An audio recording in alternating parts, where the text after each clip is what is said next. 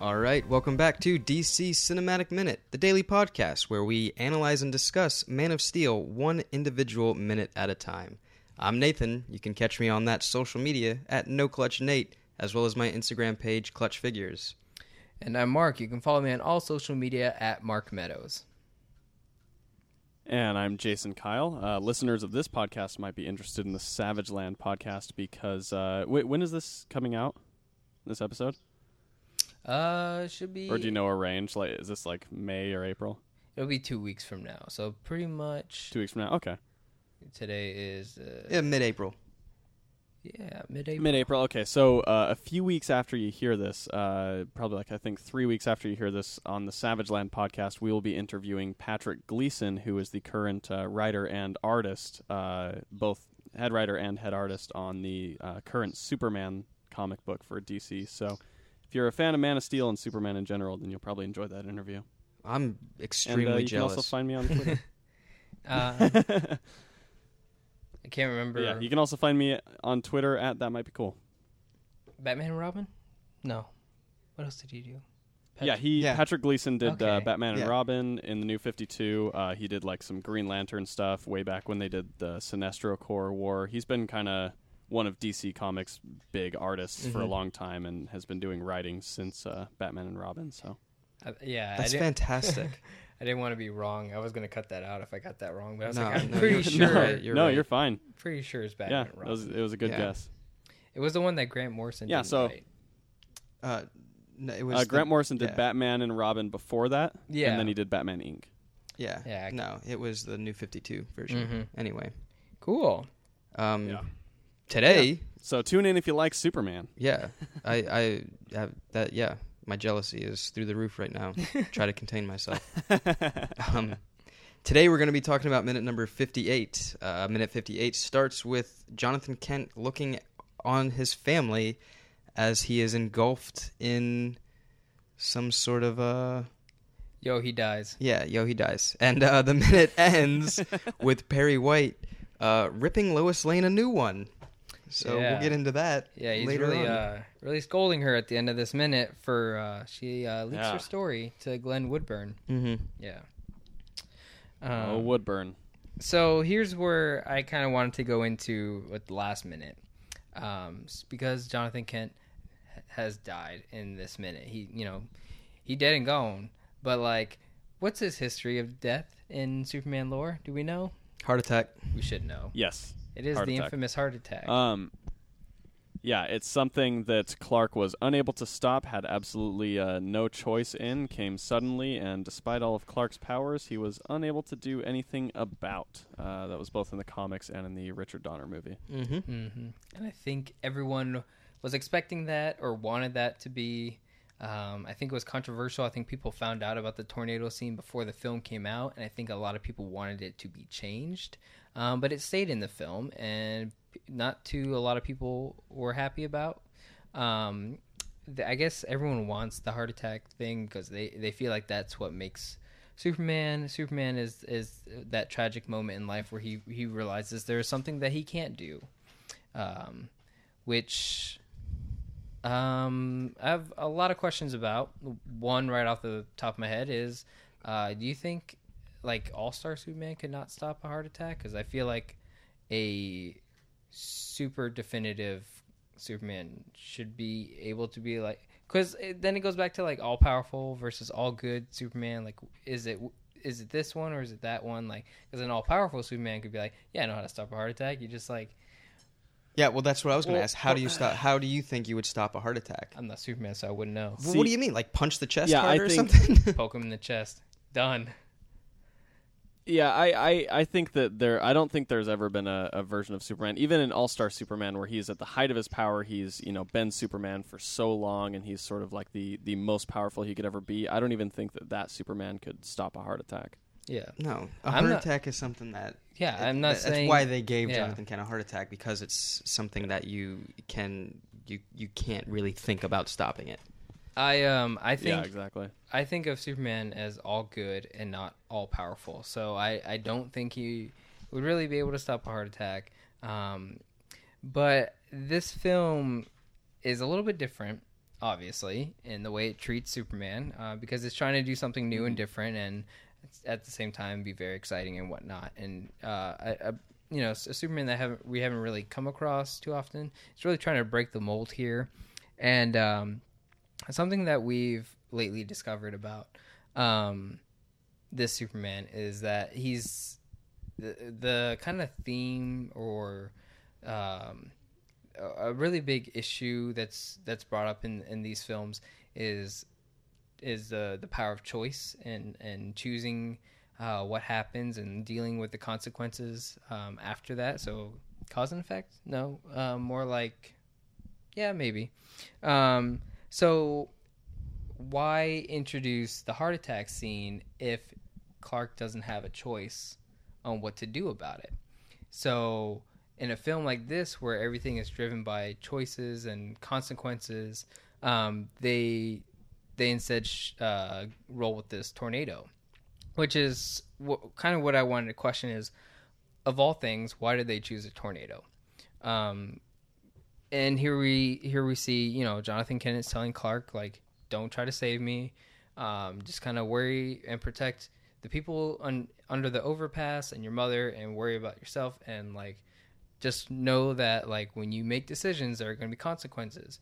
So I feel like that's why they went with this hurricane rather than the heart attack, because the heart attack, hate to use this word, but it kills his power of choice, because there's nothing he can do about it. We see this in the sequel to this film, Dawn of Justice, where Jonathan Kent talks about saving the Lana Lang farm, but then dealing with the consequences of the horses dying. So yeah, they saved the Kent farm, but then the Lang's farm flooded. Oh, okay, my bad. It's okay. So that's what we're trying. That's what we, as an audience in Superman, we're supposed to learn and get out of this. Is that your choices have consequences, and you always have to try to do the right thing and be the best person that you can be. But just know that you can't do everything. So it kind of, I see it as like, I know people want the heart attack scene, which sounds morbid, but it's like I'm okay with the tornado scene. I don't think it ruins anything. I think it paints things in a new light for what Clark Kent and Kal-El has to deal with. What do you guys think? Should I have kept the heart attack? Me personally, I've never been fazed by the death of Jonathan Kent.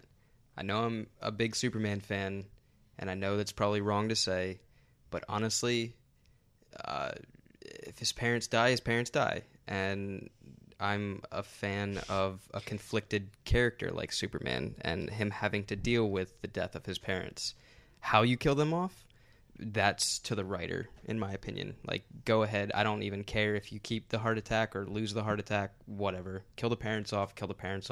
Make Clark, come to grounds with what he's having to deal with. I do see your point there. For me personally, I would have rather had them keep, because they clearly tried to, to do something different here, and it is very interesting. I would have preferred that they either keep the heart attack or do something that Clark can't prevent, so that he understands that he's not a god, that he's not somebody who is capable of doing whatever he wants, and it's just up to him to choose whether or not he wants to do it. I like a Superman who understands his limits and the things he can't do, but is always striving to save people whenever he can and do the right thing. And in this moment, it always played as interesting to me, because it didn't feel like he was doing the right thing, or that Jonathan Kent was instructing him to do the right thing. It was more about doing the thing that would protect him, and so it was a more self-protecting motivation than a self-sacrificing motivation on Clark's part, because it's basically not saving a life, not saving somebody, because saving them would put your own sort of life or well-being at risk. And so for me, I would have preferred the heart attack or something else that was unpreventable from Superman's part. Whether it was it could have even been, Jonathan dying in a car accident while Clark wasn't around, or helping, Martha back on the farm or something like that. But that's my preference, and I know that, especially with a character like Superman that's so iconic and has been around for a long time, everybody can have their own preferences and interpretations, because that's what's going to happen with a character that's been around for, 75 or more years. And so, everyone's Superman's different. Absolutely. Mm-hmm. Good point. Yeah. I mean, I guess I see the him not being able to control the situation and the addition of a tornado and a natural disaster, because it is a force of nature and you can't, as a person, stop that. So it kind of relates to the heart attack in that way, in my opinion, at least. Yeah. Yeah. And I think it would have been cool if he had been like, if Clark had been saving people, had been like running back and forth, and maybe not even using his superpowers, but like going and saving people and helping more people out of their cars, and then Jonathan Kent got swept up in the tornado while he was doing that, and so it was almost like he had to make the choice between, continuing to save those people and going to get Jonathan Kent, or like something like that. I thought would have been an interesting way to play out with the tornado. It just felt like with this one where he's just standing there not doing anything, kind of, it felt super weird to me personally. Yeah, I think that could have worked, where he had to choose between saving, like maybe saving the girl or saving Jonathan Kent at the same time. Like maybe he was like, oh, like I can only do one, and like this girl's right next to me, and Jonathan Kent's all the way down there. Yep. Jonathan Kent was just like, you know what, just do you. I'll be fine, and just like get swept up, and then, Exactly. But I do think, and that is kind of the struggle of Superman, is who to save and when, and because oftentimes the biggest sort of struggle for him is like not whether or not to save people, like it kind of is in this movie in some degrees, but like who that you save, when you have to make that choice when it's not possible to save everybody, how you decide who to save and who not to save, Yeah. And I was gonna say that I think that here in this film they're trying to more or less like say that question should he, not can he, in which a lot of, and like with the heart attack scene, that would be more of like a can he do it, which he can't do it, which is why Jonathan Kent dies by heart attack. But like here they want it to be more like the should you, and so I see like maybe that's why this scene played out the way it did. I do agree that maybe they could have done it in a more convincing way. I feel like I just feel like the more we look at it, the more it just seems like they could have gotten around to fixing certain things. So I don't like downing on something when someone can easily just say, well, that's how the movie, like that's how they wrote the story, like that's how the movie, like if he didn't die, then Clark wouldn't be who he is, and like it's just a movie, man. Just like be okay with it. But it's like it just seems like the more we look at it that they could have done the same thing. I'm not saying that he could have saved Jonathan Kent. I'm just saying like they could have let him die in a more convincing way. So I'm not trying to fight the plot here. I'm just trying to seek a better method of doing it. But yeah, absolutely. I do got to be honest, though. His death is not very believable either. And yeah, I'm what do you mean? You were the one talking about how giant this tornado was. Yeah. So why is he standing on the ground? Yeah. It's so weird that he's just like standing there as like the visible winds of the tornado are sweeping him up, and he's not at all like shaken by it or anything. He should have been like an old man, just like being like thrown around like a paper ball across the floor. Or, like he would have like been impaled by all this debris hitting him. Like I don't know. He just he disappears like a magician. Yeah, he had that bad Kent family ankle still ailing him, so of course he wasn't going to be able to keep his footing. Like he would have gotten swept up. Yeah, I agree. That actually brings me to one of my bullet points that I have. We've talked about him having the power of seeing the life aura around people and whatnot. If this character in this universe has that, I'm sure that's what he was noticing as the tornado engulfed his father. But I always thought that he was using some version of his X-ray vision to see through the winds and the debris, and how his reaction of the shouting out at the end of the minute is kind of reflecting on him seeing his father get torn up, or like, super piece by hearing. piece. Maybe he just stops, like he hears the pulse stop.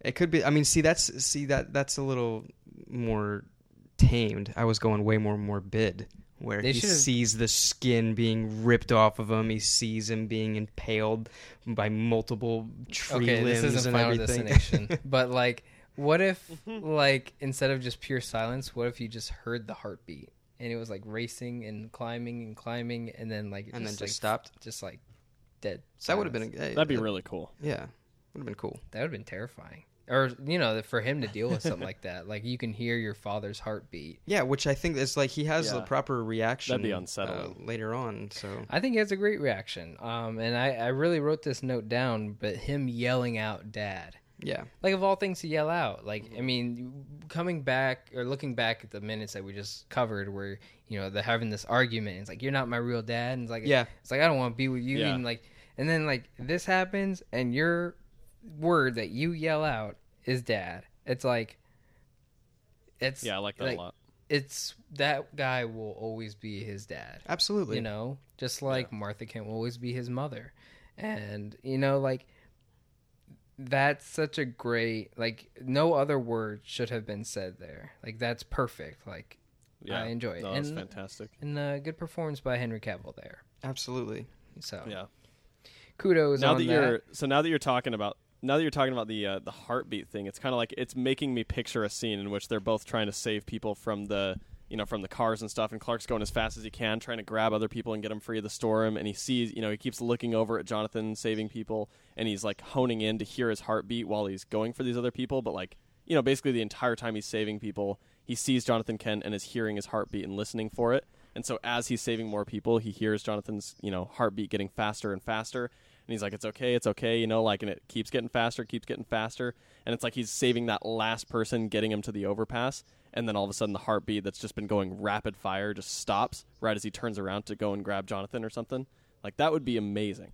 Yeah, I got the mental image that you were just, painting for us there. Yeah. Like, that was, nice see, picture. that'd be even way more horror-based, I guess. Yeah, on that aspect. Yeah, it'd be like super unsettling. Yeah. See, we've seen a lot of that. Just creepy. We've seen a lot of horror elements in Snyder's film and in this film especially. So I'm not opposed to that. Like, I think that fits very well, and that probably is what we should have had. We should have had something like that.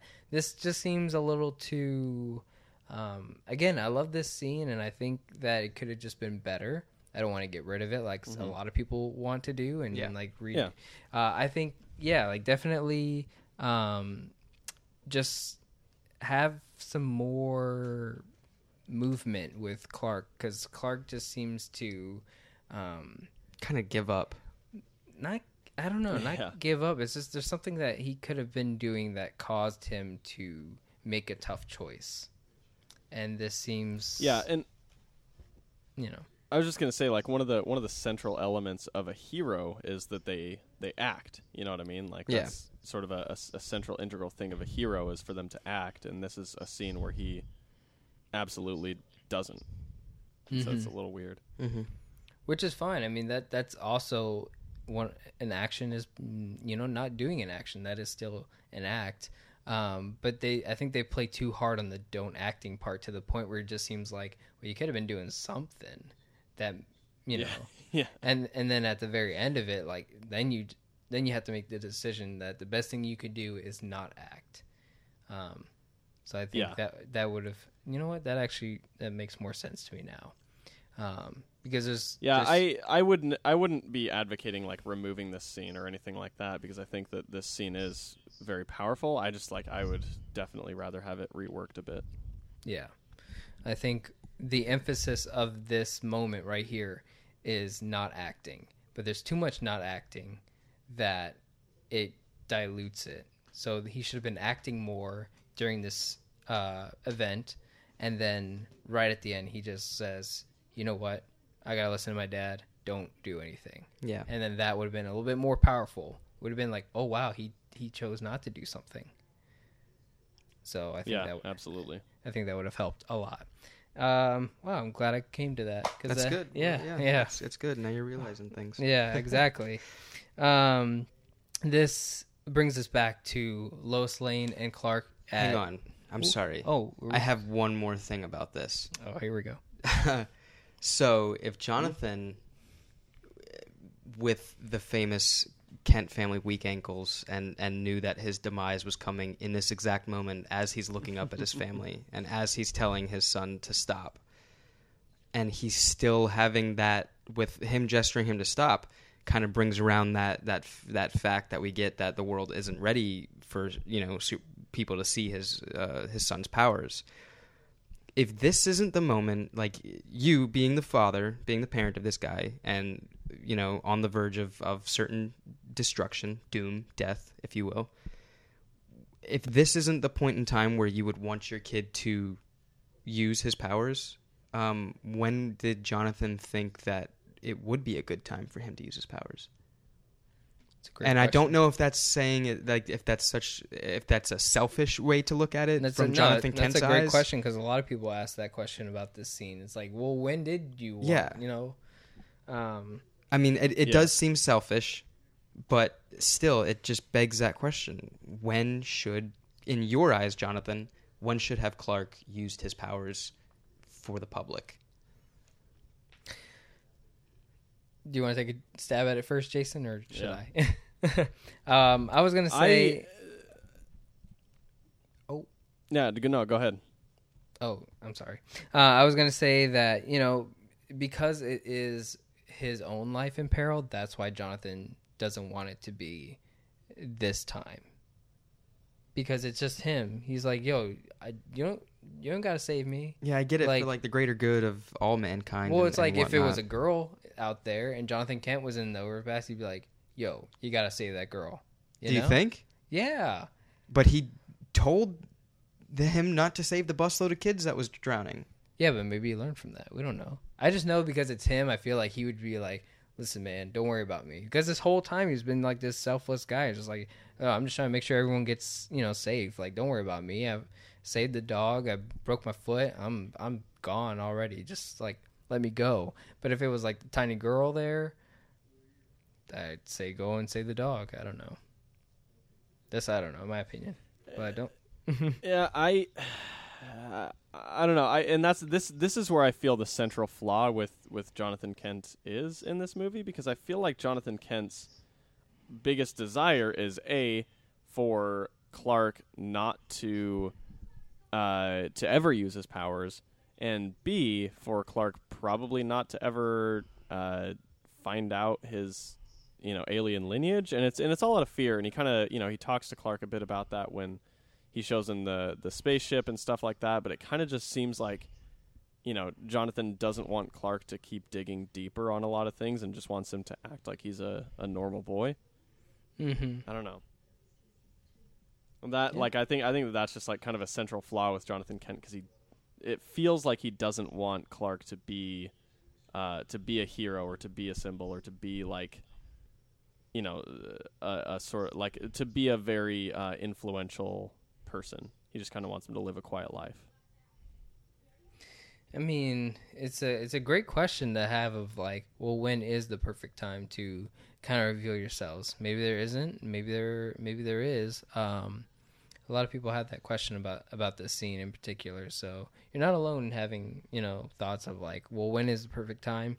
I don't know when the perfect time is, and maybe Jonathan Kent did want him to just suppress it for as long as he can and just kind of live a normal life, because he views that maybe if you just worry about what's around you and not try to save the world and everything, like maybe you'll just end up living a better, more safer life.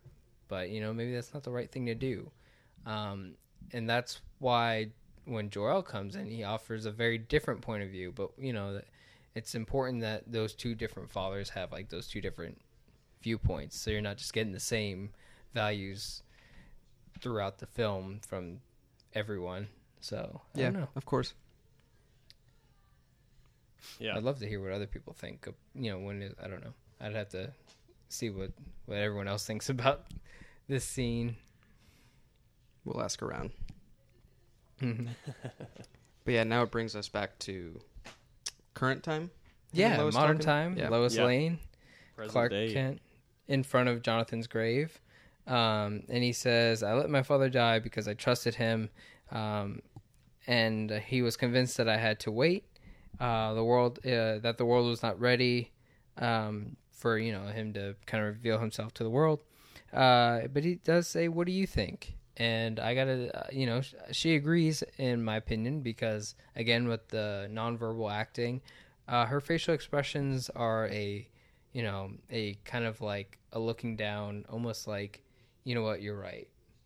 Maybe it is time to wait. Like maybe it's because she knows that the world is not ready for this, which is why she wanted to publish it, because it's like people got to know about this. Like it's going to be crazy. It's going to like make headlines. It's like it's a fantastic story. People are going to want to like learn about this alien that exists in the scout ship and whatnot, and like he has these superpowers, and it's like, and he has to like put the brakes on her and be like, yo, Yeah, reality check, lady. I'm a person. I have a family. My dad died trying to protect this. And he thought, and I trust my dad, and he thought like, the world's not going to, they're not going to respond too kindly about the idea of gods and monsters. So she's just like, you know what? You're right. So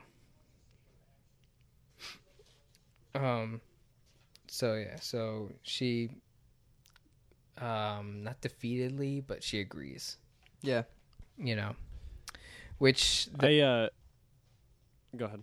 no, go ahead.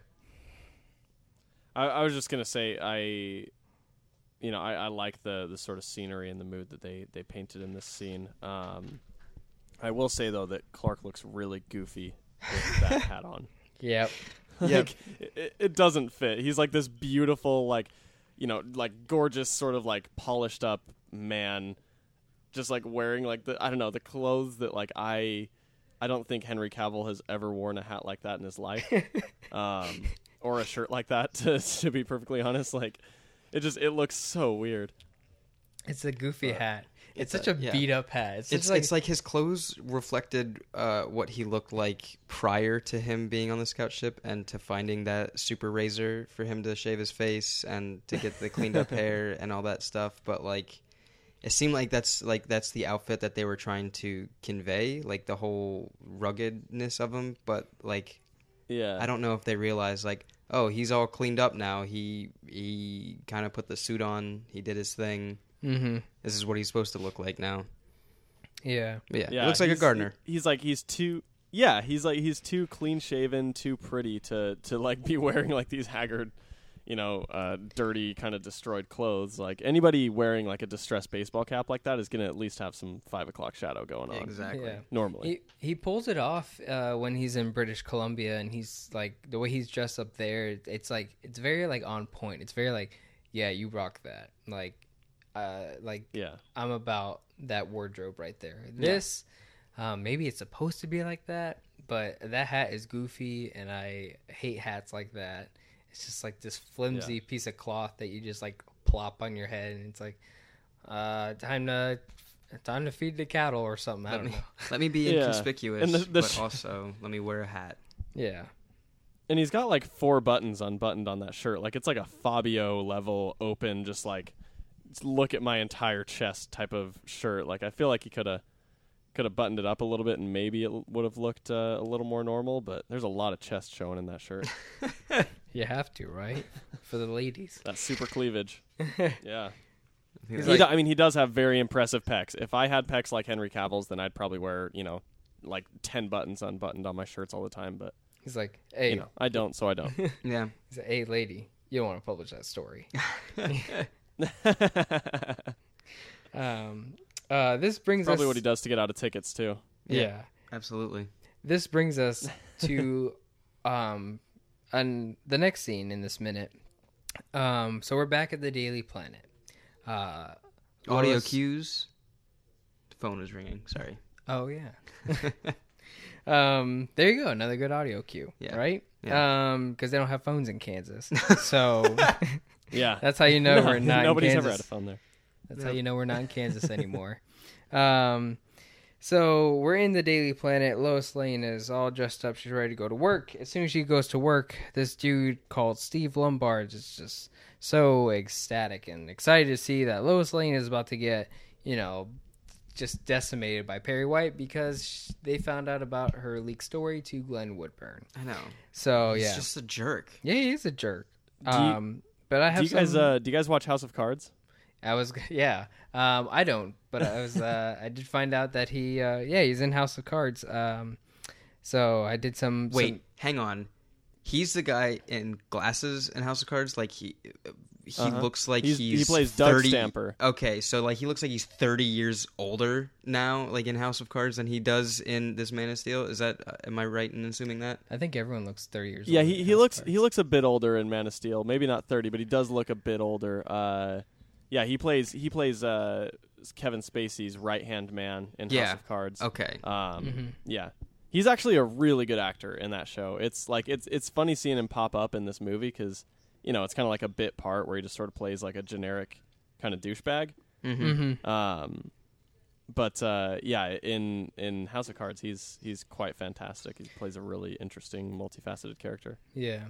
This character is Steve Lombard. I don't know if he's in any other Superman works, but I assume so because most people in this movie, they come from something.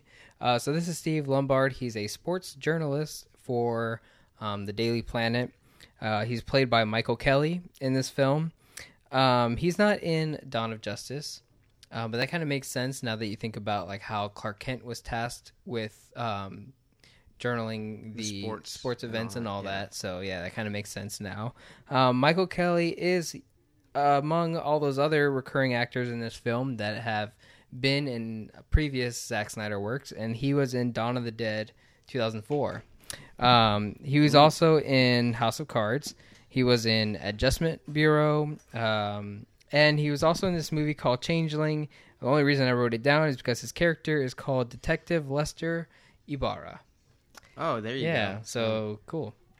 So I thought, hey, I like that last name. Make that connection there. Yeah. Yeah. So cool. Yeah, he's not in Dawn of Justice. It's interesting.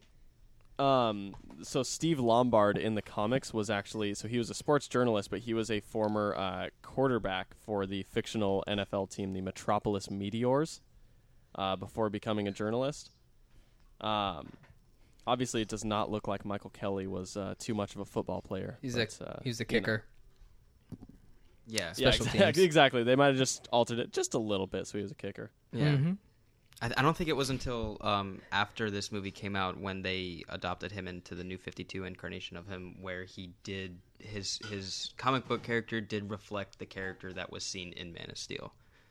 If I'm not mistaken on that. Well, that's usually how it works. Yeah, they changed it. Yeah, yes, exactly. So, but yeah, he does show up. And Wally West. He does show up quite a bit in the Superman New 52 run, especially in the beginning when there was a lot more, Daily Planet presence for the character. Yeah, absolutely. Yeah. Before he became a blogger at ClarkKentropolis.com. Yep. Don't even get me started. It's a little deep cut for those New 52 fans. Yeah, I'm a fan of the New 52. I was not the biggest fan of the beginning of Superman in the New 52. Action Comics was fantastic. Yeah, I'm right there with you. Yeah, Grant Morrison's Action Comics was really good. Yeah. Huh.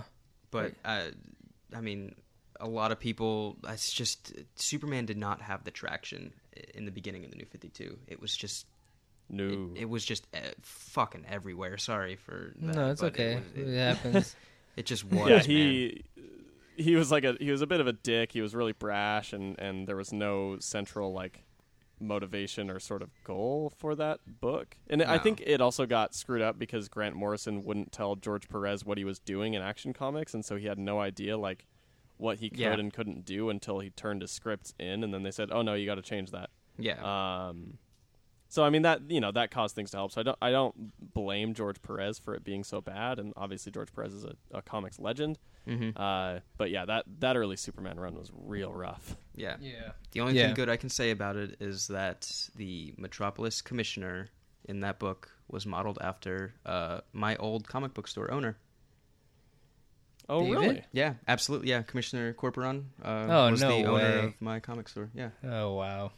So, That's awesome. little fun fact: George Perez. I've met with him multiple occasions. Yeah.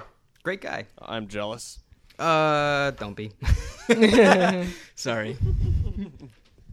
I'm trying to think here because I feel like every time we're at the Daily Planet when we're doing this minute by minute, I feel like it always brings out the worst in us because you just apologize for swearing, and it made me think like last time we were at the Daily Planet is when we were really swearing because we couldn't stand Lois Lane. Yeah. And now we're dealing with Steve Lombard. And it's so weird. It's like, man, these people are the worst. And Clark Kent works with these people. It's like, damn, I don't even like you guys. I don't even want to hang out with you guys. Yeah. So for it's real. like, Maybe this is Goyer and Snyder and Nolan writing in all of the things that they hate about like journalists and reviewers and stuff like that. They're just trying to like air all their grievances about what a terrible world the world of journalism is, and sort of even the scores on all their critics. I don't know maybe. about that. I like that. I- I'll stick with that. I'll back that I comment. think Yeah. I think maybe journalism is kind of a dog eat dog world, because they're kind of laughing at each other, getting chewed out by Perry White, and then Lois Lane is also like, I'm gonna do whatever I want, and I'm gonna leak the story if like you don't publish it, and so it's like. Maybe that's just what journalism's really like for those those places that really want to get like good stories out there and not just panko covered like cream cheese and deep fry it like BuzzFeed.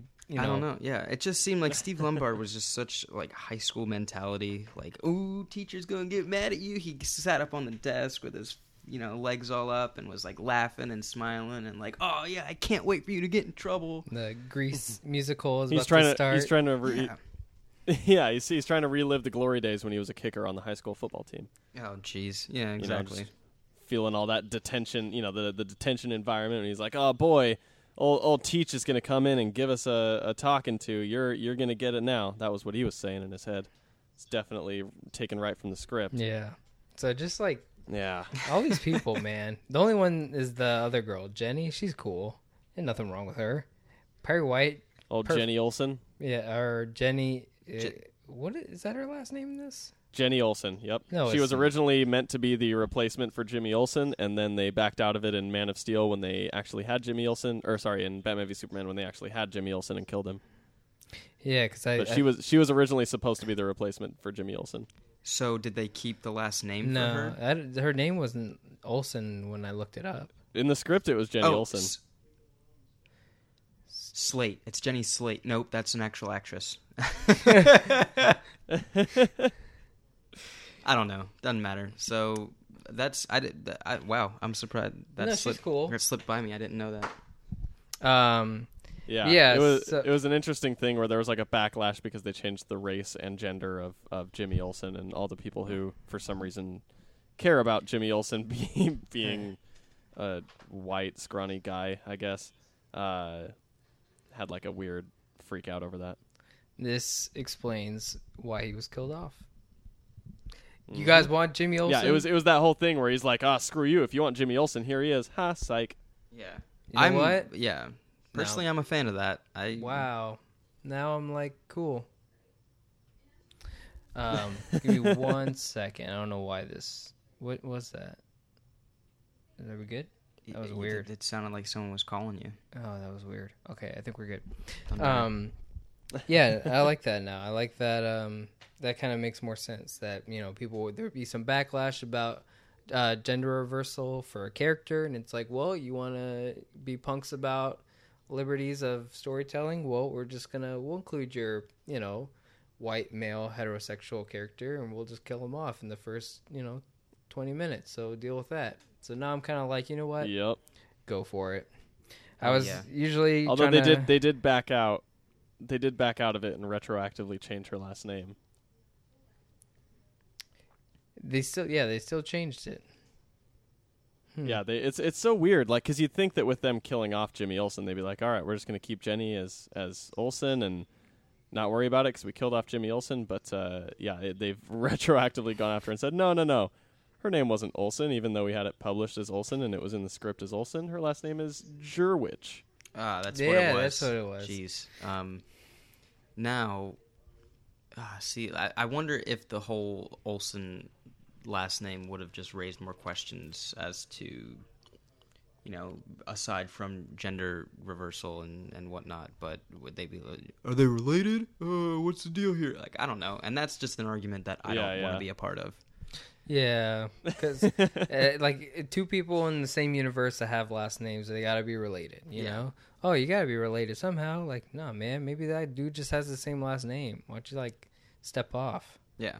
So, but enough of the Daily Planet staff, because we gotta talk about more Daily Planet staff. We gotta talk about Perry White and Lois Lane getting into a heated argument about the story being leaked. It's not really an argument; it's a one-sided fist fight. But, I really like the dichotomy between these two people, Perry White and Lois Lane. I feel like they have this nice back and forth most of the time. It doesn't happen in this minute or in, the next minute because we're dealing with a very defeated Lois Lane in this minute, which is very odd.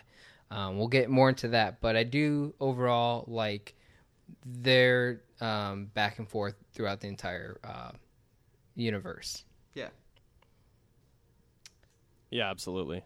I think that Lawrence Fishburne was probably the best choice they could have made for Perry White. Like he's got that attitude that he looks like a disgruntled newspaper editor. You know what I mean? Yeah, absolutely. He's not very brushed up. He's really scraggly, but very stern and authoritative. It's a great look for him. Yeah. He's a good boss. I've not been disappointed by. I think Zack Snyder does an amazing job with his team on casting the right people for the right roles, and I think they nail it every time. There hasn't been one that I'm really like, I don't know if he should have been that or she should have been this. I think overall, all solid choices. Even Jesse Eisenberg. Oh yeah, I'm on that train with you. Yeah, I think it fits I loved the casting of Jesse Eisenberg. He might have cool. done some weird things with it, but I loved that casting. Yeah, Yeah. absolutely.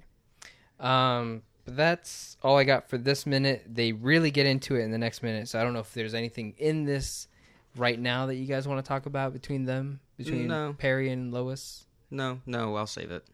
Nope. Yeah, me too. All right.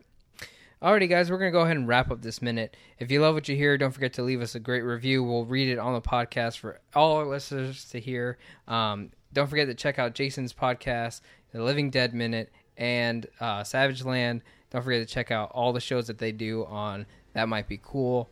And if you're looking for some other podcasts, there's the Stellar Dynamics podcast, the Ultimate Encyclopedic Compendium of all things Rush, where every episode they dedicate all their music theory knowledge into one album by Rush, go track by track through them all, and they you can listen to the song play and they deep dive into that song and what was going on during the time. So it was really cool, but at the same time it's really funny. And then we also have Honey Hold My Beer, two gals who share craft beers and odd stories, so definitely want to give that one a chance. It's a hilarious podcast, and there's really no structure to that one. They just go off on these weird stories, and it's such a ride. So yeah, definitely check those out, guys, and we'll catch you guys tomorrow on DC Cinematic Minute.